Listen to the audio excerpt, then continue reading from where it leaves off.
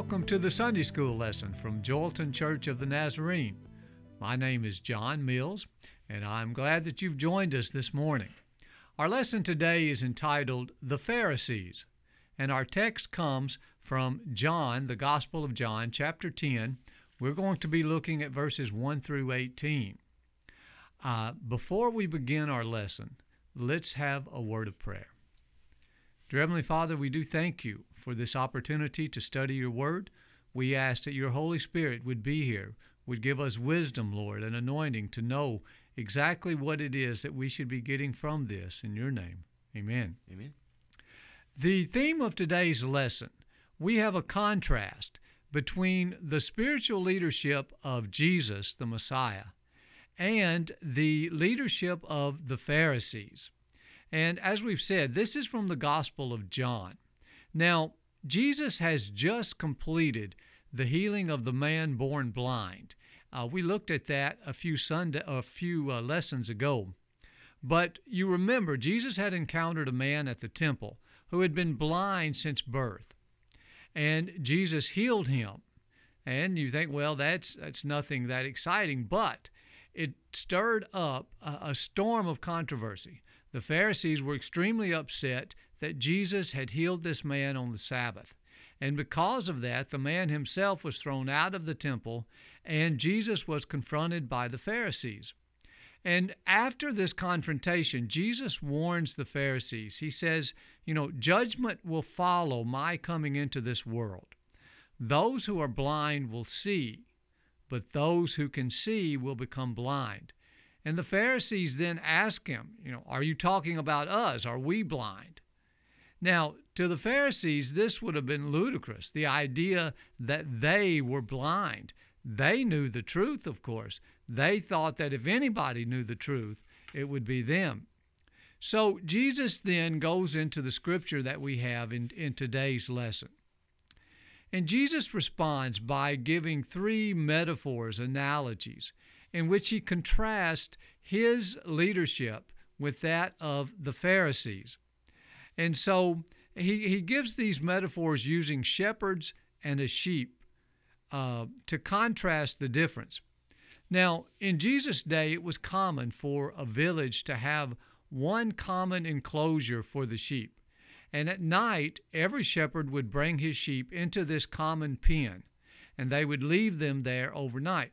And there would be one person, it may have been one of the shepherds themselves, but there would be a person assigned to watch the sheep, to guard them throughout the night. And it was interesting that this enclosure often had no door or fence. Instead, the gatekeeper would lay in the opening of the fence itself. And that way, no sheep could get out of the fence without passing over the gatekeeper, and no enemy, no human, no animal could come in unless they went through the gatekeeper. And so Jesus is using this idea as he talks to the Pharisees. Now, what the idea was, you would leave your sheep there overnight. The next morning you would come, the gatekeeper would recognize that you were a legitimate shepherd, would allow you into the pen, and then you would call out your sheep. Now, your sheep would recognize your voice, and so they would follow you out of the sheep pen. So Jesus tells the shepherd, or tells the Pharisees, he says, first of all, the true shepherd enters through the gate to the sheepfold. It's thieves and robbers that climb in some other way. The gatekeeper lets the authorized shepherd in. He knows who he is. The sheep recognize the voice, so they follow him out. They won't follow a stranger. Now, the Pharisees don't understand this metaphor that he's making, so Jesus kind of shifts tactics. He then tells them, he says, I am the gate. I'm the gate for the sheep. Whoever comes through me will be saved. They will be able to go in and out and find pasture. The thief comes to destroy, but I come to bring life, so that my sheep can have life to the full. And then he goes on to provide a third image, a third metaphor. He says, I not only am the true shepherd, I am the good shepherd. I am the one willing to risk my life for the sheep. because these sheep are so valuable to me. The hired hand, the shepherd who is merely looking after other people's sheep, who's not personally involved, this shepherd doesn't care for the sheep. He's not willing to risk anything. So when the wolf comes, that hired hand will run away, and the wolf is then able to get in and to attack the sheep. But I am the good shepherd. My sheep know my name, and then I lay down my life for the sheep if need be. And so Jesus gives them these three contrasts. Now, when we look at the Pharisees, we need to talk a little bit about who the Pharisees were. And the Pharisees really begin with the exile to Babylon. Now, this was the event that gave them their focus, their purpose. Israel was God's chosen people. They were living in the land that God had given them. They were in a covenant relationship with God. But they had been warned over and over again, if you worship other gods, you will be exiled from the land. And finally, this happened. After years of warning by the prophets, the Babylonians conquered the land of Judea. They destroyed the temple. They took the people away into exile, into slavery to Babylon. They stayed in Babylon for 70 years, and then a portion of the people returned to Judea, and they began rebuilding the temple. So in a sense, the exile was over. But for the Jewish people of Jesus' day, the exile in its theological and philosophical sense, its political meaning, it wasn't over yet. Most of the Jewish people felt like the exile was still continuing. Most of the Jewish people still lived outside of the Promised Land. The Jews who had returned, they were living in their own land, but they were living basically as slaves. They were living at the whim of an occupying power. The restoration that the prophets had foretold, it had not arrived yet. So in Jesus' day, many of the Jews looked to the book of Daniel. And Daniel gave a prophecy where he said the exile would not last 70 years, but 70 times 7, or 490 years. And so when the Jews of Jesus' day, when they began counting up the years, they realized that 490 years was up or would soon be up. And so they were looking forward to a restoration. They were looking for a time when the Messiah would come, would rescue Israel from its enemies, would reestablish the kingdom of David. And this would be a political reestablishment, but it would also be a spiritual restoration. This is a time when God would deal with the hearts of the people, and he would purge them of their idolatry once and for all. And after this, they would have one heart, a heart to mind God. So the Jewish people who were in Jesus' day, they were anticipating the return of the Messiah. But they also believed there were things that they could do to bring that about, that it was their job to usher in the Messiah. It was vital for them to keep the Torah, to keep the law, and to be rigorous in their attention to detail, to defend the Torah and the temple against any attack from within the Jewish people, from outside the people. They felt like if they failed to do this, that it would hinder or delay the coming of the Messiah. So they would have to be zealous for the covenant and for the law. God would come back to set up his kingdom, to make the world one vast glory-filled temple. But if the people had kept themselves pure from idolatry, from immorality. So the Pharisees began as a way to make sure that the people maintained this purity, this devotion to God's law, to God's purpose. They had to resist for both themselves and the community to make sure the Messiah would be able to come. This zeal for the law, for the temple, it often meant being willing to fight physically, to use violence if necessary, to keep the community pure. Remember, they weren't just fighting for themselves. They were fighting for what they saw as the future of the Israelites, the future of the Jewish people. Now, In addition to the written law, the Pharisees also stressed obedience to the oral law. These were the regulations that had sprung up around the law. They told how the law should be interpreted in various situations. So the written law would say, honor the Sabbath. The oral law would then give you specific regulations, how you would put this commandment into effect, and what you could and could not do on the Sabbath in order to honor it. So when the Pharisees saw Jesus, they saw a man who was careless about keeping the law, at least careless about keeping the oral law of the Pharisees. And even more worrying to them, Jesus was teaching others to do the same. When they saw Jesus eating with tax collectors and sinners, when they saw him healing on the Sabbath day, when Jesus defended his disciples for picking grain on the Sabbath, all of this would have set off alarm bells for the Pharisees. This man was a threat. He could lead the people away from the law. He could keep the Messiah from coming. Now, we tend to think of the Pharisees in almost exclusively negative ways. We see them as hypocrites on a grand scale, as the enemies of Christ.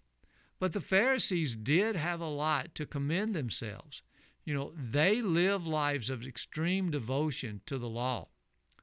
And there were Pharisees who actually had supported Jesus.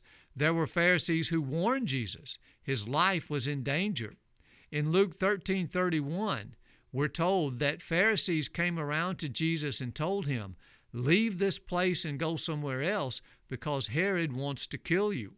And so they were clearly looking out for Jesus. We're told numerous times where Jesus ate in the homes of Pharisees. And we don't really get the significance of that. But Pharisees did not let just anyone and everyone eat in their homes. It was a matter of purity and honor to make sure you did not eat with unclean people. So if a Pharisee believed that Jesus really was unclean, they never would have invited him to eat in their houses.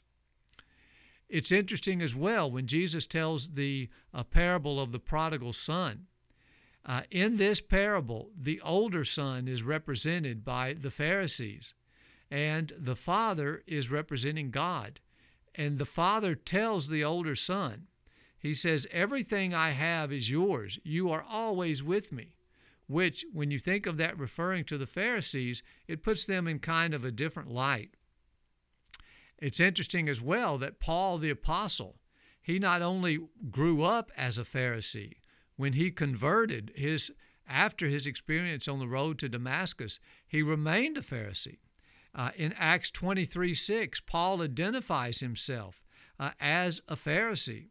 So we can see that the Pharisees weren't this exclusively horrible people. Many of them were sincere, they were devout, they were dedicated to following the law. But that leads us to the question, how could people so dedicated to following God and his law, how could they end up in such a wrong place? So in today's lesson, Jesus gives them three contrasts. First of all, Jesus says, I am the legitimate shepherd. The Pharisees are false shepherds. They're false teachers. Now, Jesus had authority. Several times we read throughout the Gospels where they marveled at the authority that he used when he spoke. In this section of Scripture, the authority of Jesus is recognized by the gatekeeper and by the sheep themselves. Now, Jesus' authority was based on one thing, and that was he had come to do the will of the Father. Over and over again, Jesus says, I'm not here to do what I want to do. I'm here to do only what the Father has commanded me to do. And so that was the source of his authority, the legitimate authority. He was submitted entirely to the will of the Father. It's interesting when you look back at the temptations that Jesus faced when he was taken into the wilderness to be tempted by Satan. Those were all about whether Jesus would do his will or the will of the Father. The temptation to use your power to change these stones into bread, or the temptation to go up to the top of the temple and throw yourself off and force God to rescue you. And then the last temptation was just a blatant appeal. Bow down to me, and I'll give you all of these kingdoms of the world. So Jesus is faced with, do I do my will, or do I do the Father's will? And we know how the temptations turned out. We know that Jesus continually kept to the Father's will. Now, Jesus' authority was also based on the fact that he had come as a servant leader. You know, Jesus told the disciples over and over, if you want to be the greatest in the kingdom of heaven, you are going to have to become the servant of all. He says, this is my example to you. You know, Jesus, of course, was the greatest in the kingdom, and yet he was the biggest servant. And this was where his authority came from, the fact that he came not to serve himself, but to be a servant, to give his life, it says, as a ransom for all. Now, the Pharisees were illegitimate shepherds. They had taken authority unlawfully. They were false teachers, and they were bringing destruction. One way they took authority when they shouldn't have was they elevated their traditions or customs even above the written law of God. You know, one of these was this issue of what's called Corban. Corban was the idea that I could dedicate my possessions. I could dedicate them to the temple, to the use of God. This didn't mean that I actually gave them to the temple. It just meant I marked them as dedicated to the temple. I could still continue to use them, but I would not have to allow others to use them. I would not have to sell them and support my parents or anything like this. And so Jesus was saying, you have people who are refusing to honor their father and mother, which is a commandment of God, and they are using your tradition to do that. And so the Pharisees had seized power. And there's a quote from a British politician called Lord Acton, which said, power corrupts, and absolute power corrupts absolutely. And this was the problem with the Pharisees. They had taken authority, power that wasn't theirs. And because they weren't yielded to the Father, instead of blessing the people under them, it was a source of corruption and a source of hardship. In the end, they end up as blind guides. Jesus says, you are blind guides, you're leading a blind people, and both of you are going straight into the ditch. We can see the effects of the Pharisees on the people. Jesus offers a second contrast. He says, I am the gate. Or you could say Jesus says, I am the way. He is the access, our access to life in the kingdom, to this relationship with God that we can have through Christ. The Pharisees were obstructions to the kingdom. They were actually blockages. They were blocking access. You know, through the death and the resurrection of Jesus, he offers access to God. And he offered access to those who had never had access before. You know, when questioned about why he was eating with tax collectors and sinners, Jesus said, I've come to, or he said, it's the sick who need a doctor. It's not the healthy. These are the ones that I have come to minister to. And so Jesus was reaching out to those who had been left out under the spiritual leadership of the Pharisees. Those, for example, who were poor, who could not afford maybe to keep the entire law, that is, to keep the rulings of the Pharisees, or those who had a physical defect of some kind and who may have been barred from entering the temple. So these were the ones who were left out. Jesus was welcoming them in.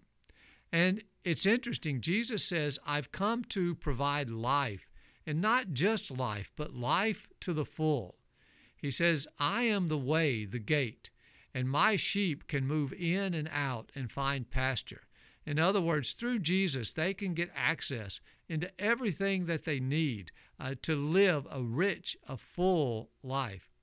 And I think, it's a shame that so often we take salvation and we downplay it. We make salvation into the matter of getting into heaven and say, well, that's what salvation is all about. And of course, that is a part of salvation.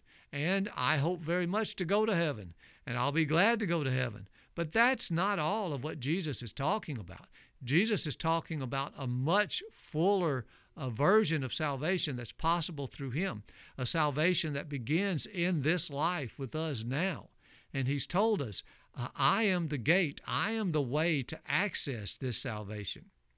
The Pharisees were just the opposite. They had no intention of allowing everybody in. They didn't want to allow everybody in. To the Pharisees, it was essential that you maintain purity, and to do that, you had to keep certain people out, the ones who were undesirable. Jesus told them, he said, "Woe to you, because you are not entering the kingdom, and you are prohibiting others from doing so." The name Pharisee actually means separated ones. And this probably referred to the idea that they saw themselves as separated from the common, ordinary people of the land. These were the people who really could not keep the entire law. Now, not the written law, not the law that Moses had given, but the law with all of the regulations that the Pharisees had brought about. If you were a poor person, just the laws of purity would have been hard to keep, these regulations that the Pharisees put up, because of all the strict requirements of cleanliness and what you could eat and couldn't eat. It would have been almost impossible to keep them all simply because you were too poor. And so the Pharisees really felt no mercy toward these people. Their desire was, we need to keep them out to make sure they are not polluting everybody else.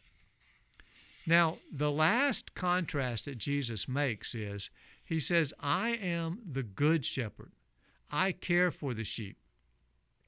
The Pharisees are hired hands. They don't really have any personal stake in the sheep. Now, Jesus says, I know my sheep. I have a relationship with these sheep. These are not just nameless, anonymous creatures.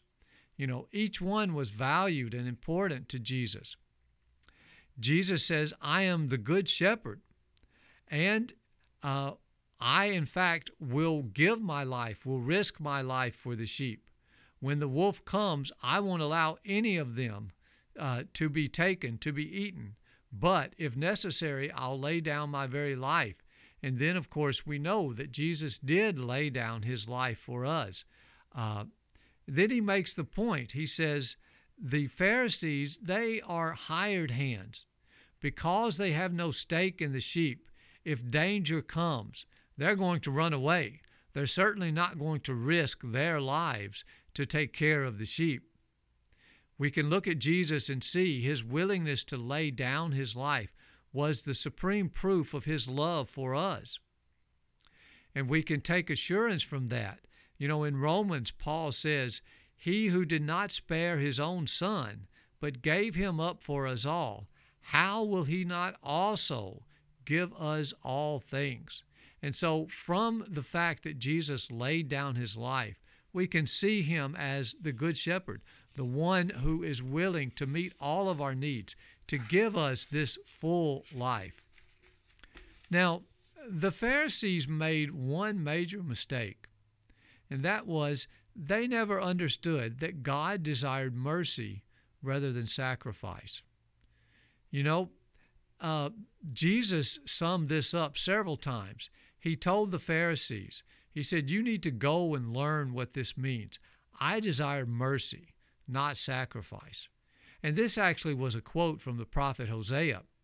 Now, God had given this message to Hosea to give to the Israelites. And it's because the Israelites were a people who were continually falling away from God, falling back into idolatry, into the worship of other gods. Now, when they did this, when they would slip into idolatry, they did not stop going to the temple. They would still go to the temple. They would worship. They would offer their sacrifices. But they would be off worshiping other gods as well. And so God is telling them through Hosea, it's not the outward trappings of religion that I'm interested in. It's not enough for you just to come to my temple and offer sacrifices and do your worship. I need to have your hearts. I need to know that your heart is with me, that you're not worshiping other gods. What I want from you is mercy. And the word here is hesed, which contains the idea of several words. It's the idea of mercy, love, loving kindness, grace. And it's interesting, this word is not used just to describe an emotion. It always includes the idea of action. So to Jesus, mercy was not just a feeling. It was practical action on behalf of another. It was compassionate behavior toward others. So Jesus was telling the Pharisees, he says, you're missing the point. You never understood what God was trying to say through Hosea. The outward obedience to the law is not enough. It has to be accompanied by something on the inside, an inward motive and intent of the heart, a heartfelt love for God and for your neighbor. Without this, the outward manifestations, no matter how strict, no matter how pure, they just aren't enough. Jesus told this to the Pharisees after they criticized him for eating with the tax collectors and the sinners. To the Pharisees, keeping pure by strictly avoiding contact with such people, that was what was important. Showing mercy wasn't something that really entered the picture for them. But Jesus was telling them, God desires most that you have a heart of mercy, expressing itself in terms of love and compassion. And Jesus said the same thing when he said, the entire law can be summed up in just 2 commandments. Love the Lord your God with all your heart, soul, mind, and strength, and love your neighbor as yourself. If you will do these 2 things, everything else is going to be covered. Now, it's important that we recognize God is not saying that obedience is not important. God wasn't trying to tell the Israelites that sacrifice and worship in the temple were bad things.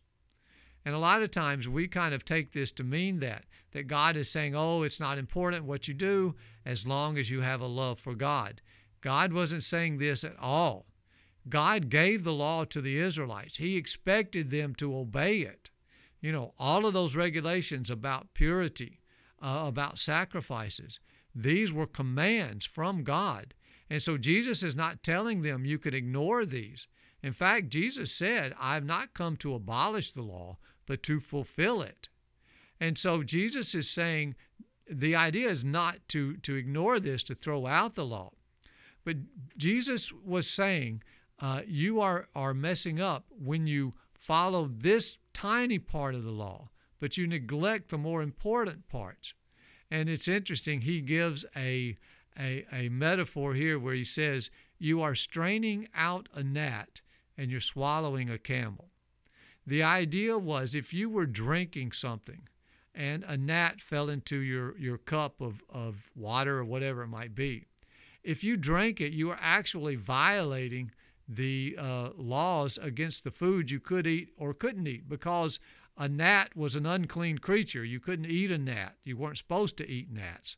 And I don't imagine most of us would like to eat a gnat anyway. But they would strain out the gnat to make sure they didn't take even the smallest bit of impurity. And then Jesus says, you're straining out that gnat, but then you're swallowing a camel, which is a much bigger impure animal.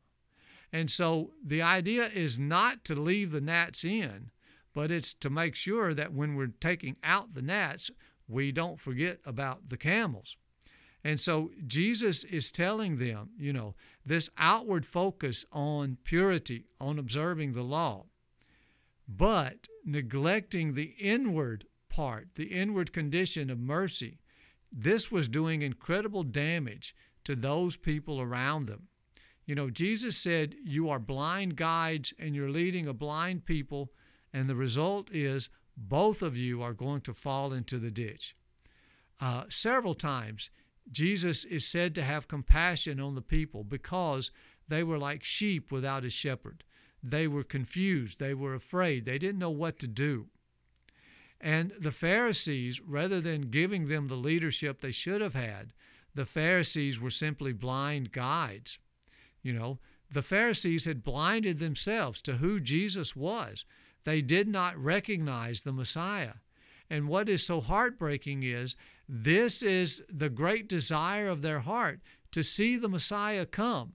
And when the Messiah does come, they have blinded themselves and they're unable to see that. Jesus told them, you're not entering the kingdom and you're preventing other people from coming in. He says, you go and make a convert. And when you do, then you change that convert into twice as much a child of hell as you are. And so we can see the damage they were doing to people around them. But they were also doing damage to themselves. When they neglected mercy, it led to spiritual pride. The outside was clean, the inside was not. Jesus compared them to a whitewashed tomb. He says, you're shining and bright on the outside. Inside, you're full of rotting corpses. Their focus became on the external, the trappings of religion. Also, when they focused on the law without mercy, it led them to doing everything for the praise and admiration of others. It robbed their acts of any kind of devotion, of any sense of spiritual power. Their lives became hollow. Prayer stopped being a way to draw closer to God. And instead, it became something to give you a reputation as a pious believer. Fasting, it no longer would draw you closer to God, but you did it to show what a righteous person you are. And Jesus told them, when you do it for these reasons, you lose any kind of reward from your heavenly Father. So the Pharisees were damaging other people. They were damaging themselves as well. Now, it's interesting, when you look at the Pharisees, there were several groups of people, groups of religious leaders during Jesus' day. There were the scribes, the teachers of the law, the Sadducees, the priests, along with the Pharisees. It's interesting that Jesus focuses mainly on the Pharisees.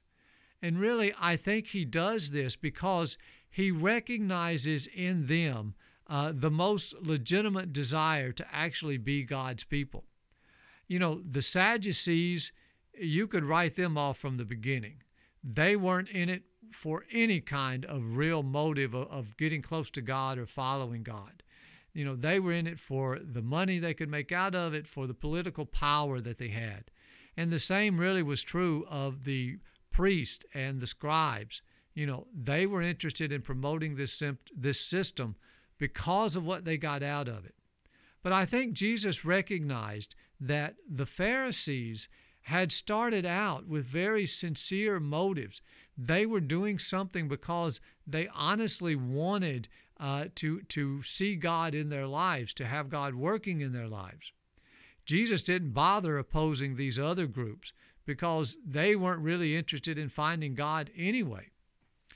Aaron Eby writes a blog, and he talked about Jesus focused on the Pharisees because they were the ones who knew better. It would have been pointless to say any of this to the Sadducees. They were barking up the wrong tree altogether. But he spoke in this way to the Pharisees because of his respect and his care for them. I think Jesus recognized in the Pharisees those who had begun with the best of motivations and intentions but had gone astray. Now, the Pharisees saw Jesus as their enemy, but Jesus didn't view them as his enemy. Jesus really wanted to bring them back, to have them see the error of their ways. Matthew chapter 23 is famous for the woes that Jesus pronounces against the Pharisees. And a lot of times we take that as Jesus being angry and denouncing them in a tone of wrath. But if you look closely, it's not just wrath, or it's not exclusively wrath. There is quite a bit of sorrow in this. When Jesus pronounces woe, it isn't strictly in judgment, but it's in warning to them. It carries this idea of sympathy or sadness. Jesus is warning them of what is coming their way because they have so perverted the law of God. So, it really should make us stop and think. In Jesus' day, his main opponents came from the religious leaders. It wasn't the tax collectors who opposed him. It wasn't the sinners. It wasn't even the Romans. It was the Pharisees. And it should make us think about today, Is it the people in the church? Have we become the biggest obstacle to what God is intending to do? When we think about threats to the kingdom of God, we think about, the atheist. We think about the pagans. We think about those who are running around partying and living lives of great sin. But, when we look at the Pharisees, we have to think, are we really becoming the worst enemies that Christ has? So we need to take it seriously. I used to have this idea that the Pharisees were just big hypocrites. My idea was they knew who Jesus was, but they were intentionally spreading these lies and these other things about him because they wanted to convince the people not to believe. It wasn't that they themselves didn't know. They didn't want the people to know. So when they accused Jesus, for example, of being demon-possessed, that was just something they were saying. They didn't really believe that. But in fact, I believe the Pharisees were entirely sincere. I believe that they had become so blind that when they called Jesus demon-possessed, they actually saw Jesus as a demonic influence. They saw him as a force of evil who were leading the Israelites away from obedience to the law. When they opposed Jesus, they were doing their best to remove someone they saw as a threat to their continuing existence. In the Old Testament, when Moses was bringing the people out of Egypt and they were wandering in the desert, the Israelite men were seduced into adultery and idol worship by Moabite women. And because of this, God sent a plague among the people. So Moses calls the community together and he tells them, he says, we have to stop this. Those who are doing this need to die. And it says there was a man there by the name of Zimri. When Moses confronts the people, instead of repenting, he deliberately takes his Moabite girlfriend in front of all of the people, and they go into his tent. And just in brazen denial of what Moses is saying. But there is a priest there. There's Phinehas, who is the son of Eleazar, the grandson of Aaron. And it says Phinehas takes his spear, follows the couple into the tent, and then the Bible says he drove the spear into both of them. And when he does this, the plague stops. And from that time on, God honors Phinehas for his zeal for the honor of God. And Phinehas was one of those that the Pharisees looked back to, and it was their goal to be a Phinehas of their time. So we have this heartbreaking situation. The Pharisees were seeking the return of the Messiah. They were wanting to see God's kingdom established. They, though, were the ones who would put the Messiah to death.